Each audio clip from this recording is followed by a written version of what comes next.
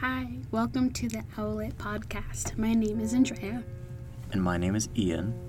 And today we'll be talking about the book Sula by Toni Morrison.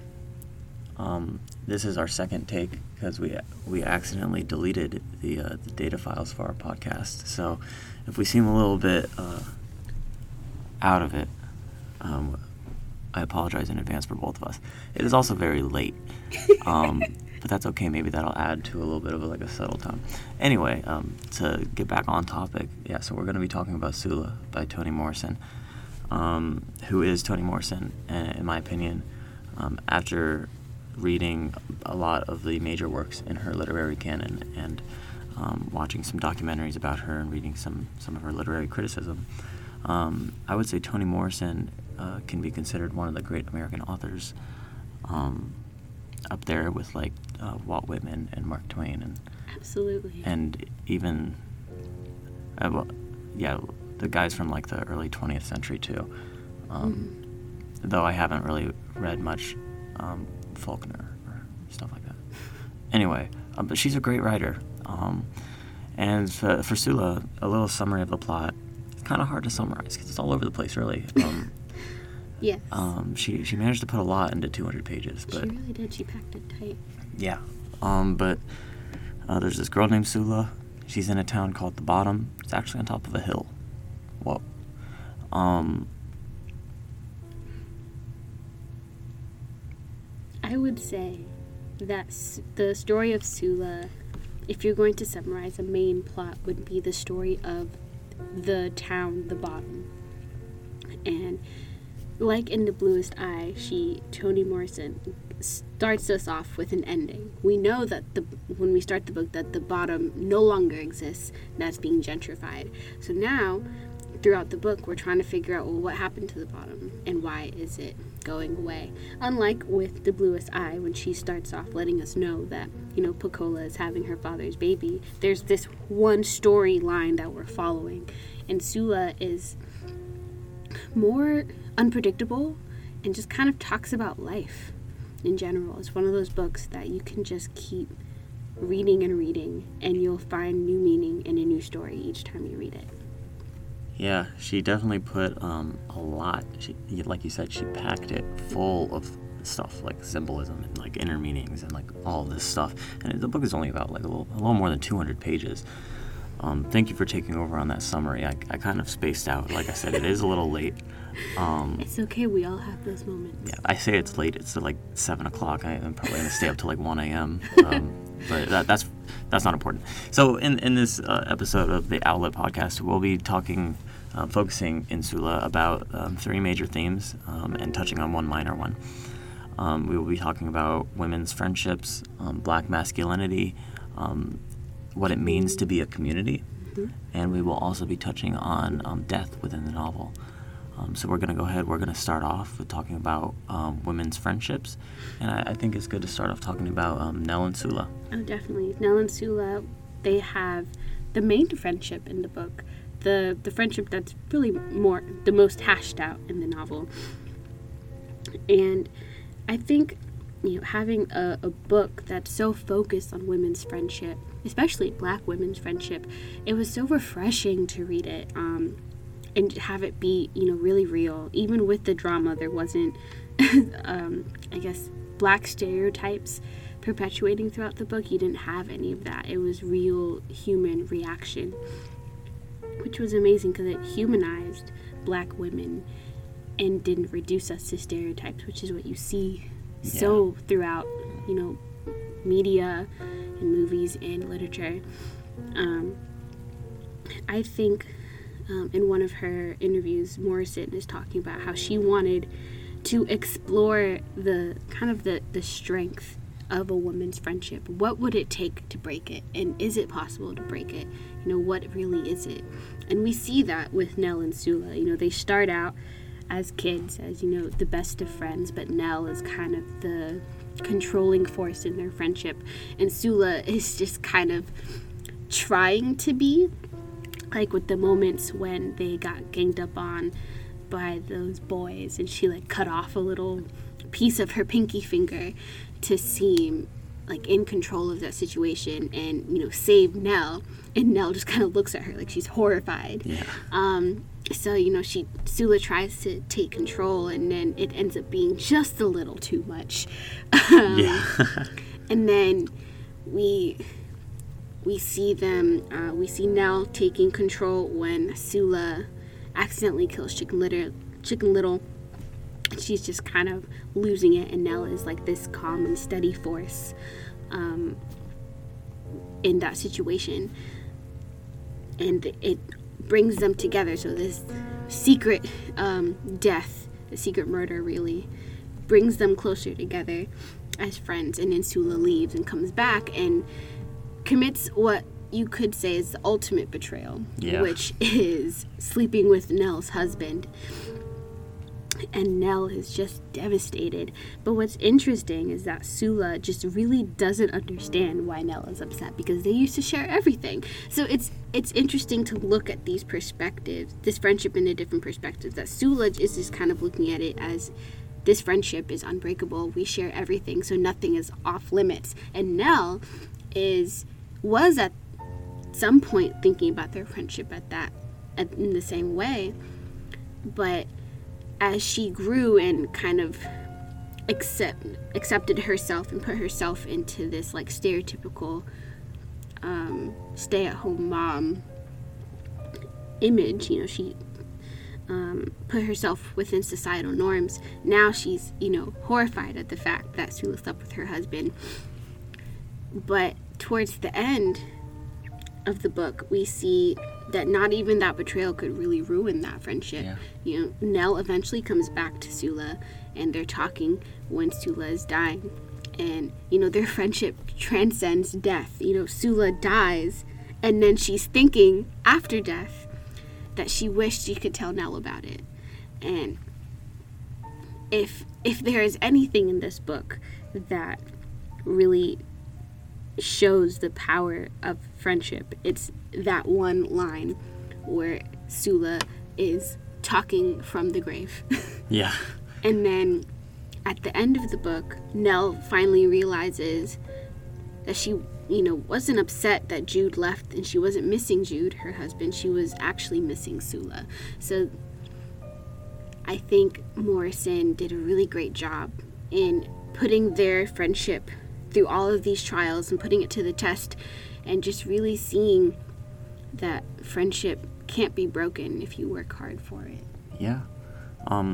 With their friendship as well, it kind of goes through a little bit of an oscillation in terms of their roles.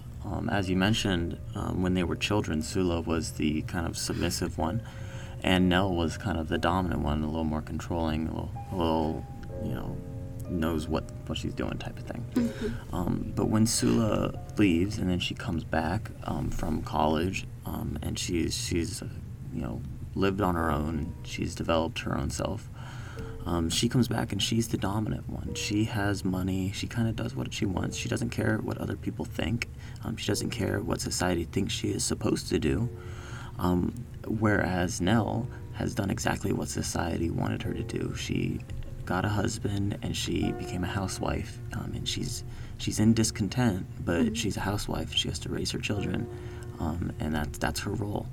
And so we see that flip-flop, but then it oscillates again back to Sula being the submissive one and Nell being the dominant one near the end of the novel, when Sula is sick. She can't do anything. She's dying in her bed, and so she's not able to do anything. Don't know how else to put it. And Nell takes action. She becomes, in some way of thinking about it, she becomes dominant and goes and visits Sula after this schism in their relationship, from Sula sleeping with her husband, not talking to each other for so long. And then she's like, you know what, I'll go talk to her. You know, she's down bad, physically, and maybe mentally, probably mentally. But she goes and she talks to her, and, you know, she gets her medicine for her.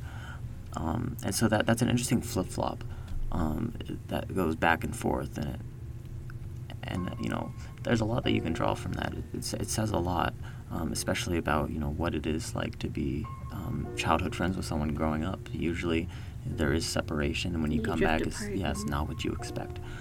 Another instance of women's friendships that we can look at is Hannah, that would be Sula's mother, and her relationship to women. The women in the town, they didn't like her. It's interesting that the town didn't like Hannah. Really, for the same reason they end up not liking Sula, because Hannah was just sleeping with all of their husbands. Yeah.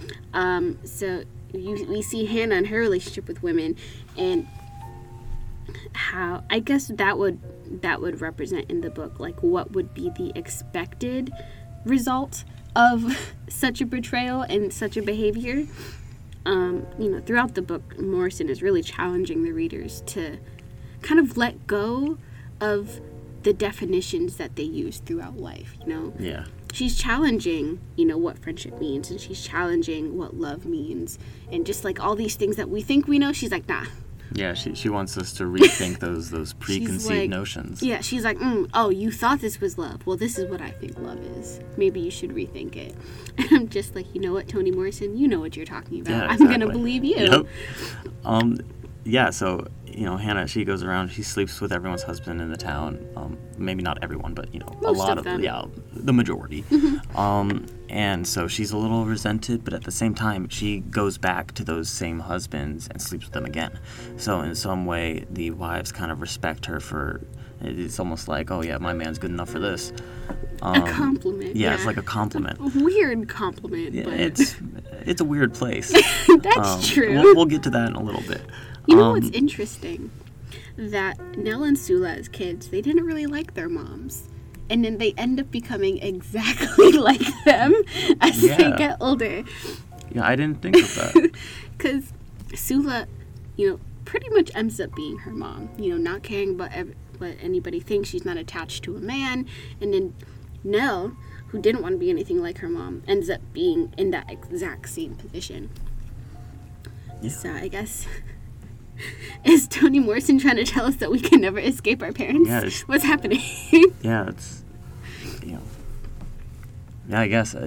I'm thinking of, like, Sigmund Freud, but at the same time, like, I just know there's something with the mother, and I don't know, like, what it is, so maybe I shouldn't make a connection there. Anyway, the next thing that we're going to talk about, we're going to touch on black masculinity. And so we have two little sections that we want to break this down to. We'll start off with the first one. So in Sula, there is a instance in which, like, the betrayal kind of. You have Jude, who growing up and just being an adult, he wanted to be masculine. He wanted to embrace this masculinity because throughout his life he was not physically, but he was emotionally and maybe mentally emasculated by his surroundings. He wanted to be masculine, and he was denied this masculinity he wanted a good job. Yeah, by the town of Medallion, the white town of Medallion, and so it's almost like he embraces the masculine role, quote unquote, of not being tied down, maybe, because he does sleep with Sula, but then he doesn't go to Nell and apologize and do all that. Yeah, he nopes out of there and he just leaves. He nopes out. Yeah, he's like, later. That was a little strange. Yeah, it was abrupt. There wasn't any like, oh, okay, I made a mistake, take me back. None of that. It was just like, I got caught, so I'm out. So did he really want to be there in the first place? Or maybe he was trying to fulfill this role of masculinity by having kids, because what he really wanted was a good job. Yeah. The job of a white man that he was denied. Yeah, and then we also see with Ajax in a similar way with betrayal. Ajax, he can be seen as kind of like the privileged masculine male insofar that he doesn't have anything that ties him down, and he kind of does what he wants. He's almost like Sula. Yeah. And he becomes Sula's, I don't want to say partner, but they're lovers. Lovers. Friends with benefits. Yeah, and they do a little here and there. And Sula starts to catch feelings, and Ajax doesn't like that. He's like, no. So he also nopes out. He's gone. Nopes out. He's gone, and that hurts Sula. But he takes this. He's like ultra masculine and just being able to, like, yeah, no one can tie me down. I don't have feelings. I'm just like, I do what I want. My name's Ajax. And I just think that's very interesting. This theme of betrayal is very prevalent throughout this novel. Betrayal following masculinity. Yes. Which you could also put that with Plum. Right? The ultimate betrayal. His mom kills him. Yeah, he's oof, like a candle. Yeah, like a candle. It's interesting because, Plum goes off to war, which is arguably the most masculine thing you can do. Yeah. He goes off to war and he comes back changed. At this time they weren't, really looking at the mental health of soldiers. So he comes and he's completely destroyed, and he eventually turns to drugs. And then Eva kills him because she wants him to die as a man and die with dignity. So that would mean that to her and in her society, that what Plum was doing wasn't the definition of manhood. He couldn't show that he was hurting. Yeah. Show that he was troubled. He had to, be strong and be a provider. And she said he was going to crawl back into her womb. So he was acting like a baby instead of a man, and she wanted him to die with dignity. So she burns him alive. I feel like there were so many other ways she could have done that, but this is the way that she chose. Fire's a little dramatic, so maybe that's dramatic. Why. You also see this sort of maybe toxic side effects of this ultra masculine, I keep saying that, of this like high masculine act of fighting for your country and going off to war. You kind of see these toxic side effects of having a lot of like mental handicaps and illnesses that are a side effect. With Plum, he has some sort of post-traumatic stress disorder. They would have called it shell shock syndrome. And he's definitely gone through a lot of trauma. World War I was pretty brutal. But you also see this with Shadrach. He has, it's very evident that he has something going on. And he can't control it. And the community ostracizes him for it. They're just like, oh yeah, he's the weird guy. He's loony. He's got some screws loose. His way of coping, since he doesn't have someone to light him on fire, he decides, he's scared of death. So January 3rd, I believe, he declares it National Suicide Day. He walks around like the end is nigh type of guy with a bell. And it's like, if you want to kill yourself or if you want to die, today is the day.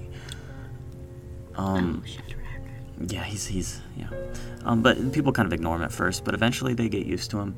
They accept National Suicide Day. They start talking about their lives around this day. Like, oh, this last, like, people would talk about Thanksgiving, like, oh, this last Thanksgiving I did this. Oh no, this last National Suicide Day I went to the hairdresser. Like, it's interesting that they accepted Shadrach into the community. But Shadrach, although he was a little crazy, he did he did like make some money. He was productive and gave back to the community. He did all the fishing, and he sold fish to the community, which is probably why he survived, unlike Plum, who didn't provide anything. Yeah, he was just a drunkard. So even though they both came back with these mental illnesses, which even today, it's very taboo for men to talk about mental illness and emotion, and especially it's prevalent throughout the Black community that we don't talk about feelings. Therapy is overrated, all of that stuff. So it makes sense that men who are showing their mental trauma would be seen as not masculine in that way. And even though Jude and Ajax may not be the best definition of men with their sexual betrayal, they would still be seen as like this pinnacle of Black masculinity because they get all the women and they kind of do what they want. They provide. And speaking, to do a little bit of a segue here into our next topic, the community coming together with Shadrach. It looks like Adobe Flash Player is updating. You can remind me later. Okay, anyway. So the community comes together with Shadrach eventually, near the end of the novel, and they finally accept him. And so this comes after Sula dies. And so let's throw some little context in here. Mm-hmm. The town hated Sula. They absolutely hated Sula. But there was like a double-edged sword. One, there's Sula. Oh my God, so horrible. But their hatred banded them together. So. Yeah, maybe not a sword, but maybe like a spork or something. I mean, it could be a sword, because something I didn't think about before. When Sula comes back, she comes with this plague of robins, right? And, robins usually symbolize death. So could it be that Sula was the death of the bottom? I would say maybe, yeah. Because okay, we're getting a little ahead of ourselves here. Okay, so the bottom did not like Sula. No. And because she was sleeping with everyone, but just once, so it wasn't like a redeemable compliment. Right? It was an insult to the women. So, she threw them away, and so the wives had to pick up their men's egos. So they actually became better wives and more attentive. They morally uplifted themselves. Right? And so that was a good thing about Sula being around, but when Sula died, they went back to their old ways of not being morally uplifted. And so there's a period after Sula dies where the weather is really bad. There's famine. Mm-hmm. Jobs are hard to get, and the town is suffering pretty hard. The town is down bad, and so when Shadrach comes out with his next instance of National Suicide Day, and he's ring-a-linging down the road, the town decides, you know what, this is something that can band us together. Maybe they don't say that, but maybe that's what they were thinking. Come out and participate in the parade for the first time. So it's the first time they've actually done anything as a community, even though I wouldn't call the bottom a community. Yeah, well, I would, but we're also getting ahead of ourselves. Anyway, so they all band together and they follow Shadrach, and then they die. And then they die in a tunnel collapse. Yeah. See, so the first time they try to be a community, they fail epically because they die. Well, so I would not say that they're a community. Well, yeah. So at the end of the parade, they go to this construction site where they're building a tunnel under a river, where they refuse to hire black workers, and because of their, I suppose, anger, they beat up the thing, and the tunnel ends up collapsing and killing the majority of the town. But so you don't think that it is a community? Elaborate. Well, to me, a community would be not just, a group of people in the same place. Maybe they have the same mindset, but a community is a group of people that have shared experiences and maybe shared trauma, but they want to come together to uplift each other and, bring themselves out of maybe a situation that they were. They want to make the place that they live in and their community better as a whole, just for the sake of betterment, not just because they banded together for their hatred of one person. Okay. So I have a differing opinion. My opinion, my definition of community is a little more general, and it may not be as backed up as yours. But so I think that a community could really just be a group of people that are brought together by a common cause. They don't have to live in the same place. In this case, they do. But it's a group of people that are affected by the same surroundings. In the case of the bottom, there's Medallion, the white town at the bottom of the hill, at the bottom of bottom. Mm-hmm. And there's the weather. There's the famine after Sula dies, as well as the bad weather. And then there's Sula. They're all affected by Sula. There's generational trauma, as you mentioned. And there's an acceptance of idiosyncrasies within the community, all the nuances, and that can be seen with Shadrach. They're all, it's a weird thing, someone going around and hey, kill yourself. That's kind of insulting, but they accept it, and it becomes an idiosyncrasy because they understand, and he becomes part of the community, becomes a staple of the community. And they also all gossip. They're very gossipy. So maybe that's a community trait. Okay. Ooh. Okay. I see what you're saying. They all came out to Chicken Little's funeral, albeit it was not. They did not go selfless. to support that mom. Okay, they went to I guess look at their own demise. Perhaps. Maybe, yeah. But so yeah, we do have some differing views of community, I guess. But no matter what view you take, there's you can still gather so much. That's the wonder of Toni Morrison. And speaking of demise, let's move on to talking about death. In this novel, death can be divided into two different categories. They're juxtaposed categories. You have death by fire and death by water. And so I'll go ahead. I'll start talking about death by fire. So the entire Peace family, and that would be Sula's family. You got Eva, Sula, Hannah, and Plum, and the one daughter that goes away and is never spoken of again. So in the novel, 3 of them die.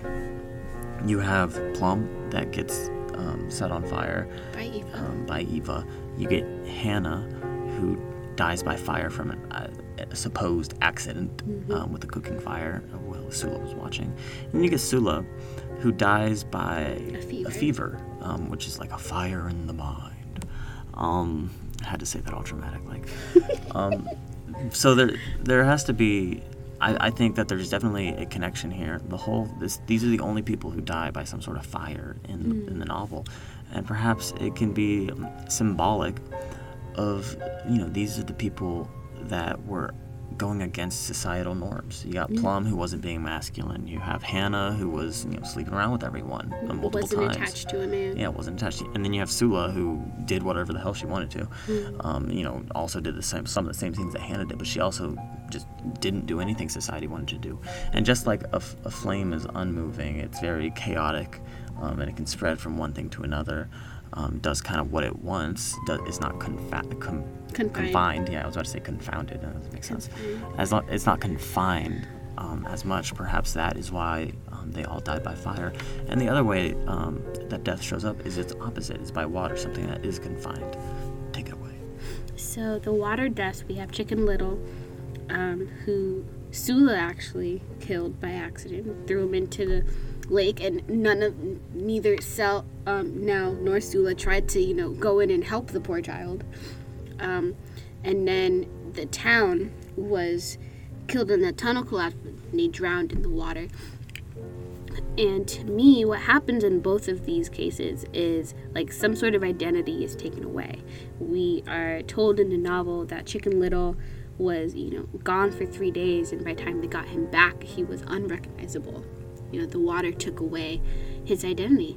And then when half the town really dies in that tunnel collapse, the bottom is pretty much erased at that point. Yeah. So the identity of the bottom, the place, not the community, is gone. It's destroyed by the water. But the fire deaths could also be a way to show, I guess, that love can be kind of chaotic and all-consuming, right? Because really, when the book is talking about love, we see it a lot with the Peace family. When the talks about love, even right before Hannah dies in the book, she asks Eva if she ever loved them, and maybe Eva's love is all-consuming. The fire consumes Plum, and the fire consumes Hannah, who arguably you would say that she loved very much both of her children in, very different ways. She loved Plum enough to let him die with dignity, so she killed him. And Hannah, she literally jumped out of a window. Yeah. With one leg. To try to save her. I always forget that she had one leg. One leg. You have to have a lot of jumping strength. Mm-hmm. Well, there probably wasn't glass, was there? No, she jumped through the window. Through the glass. Whoa. So she sacrificed herself to try to save Hannah. So she definitely loved them. So maybe that's why they died by fire. Love was too strong. Yeah. Throughout the whole novel, there is a lot with the community of the bottom. The community, I emphasize that on purpose. There's definitely a lot, and there's a lot to unpack out of this book. You could talk about it for hours. You really could. And that's the wonder of Toni Morrison. You mentioned it earlier.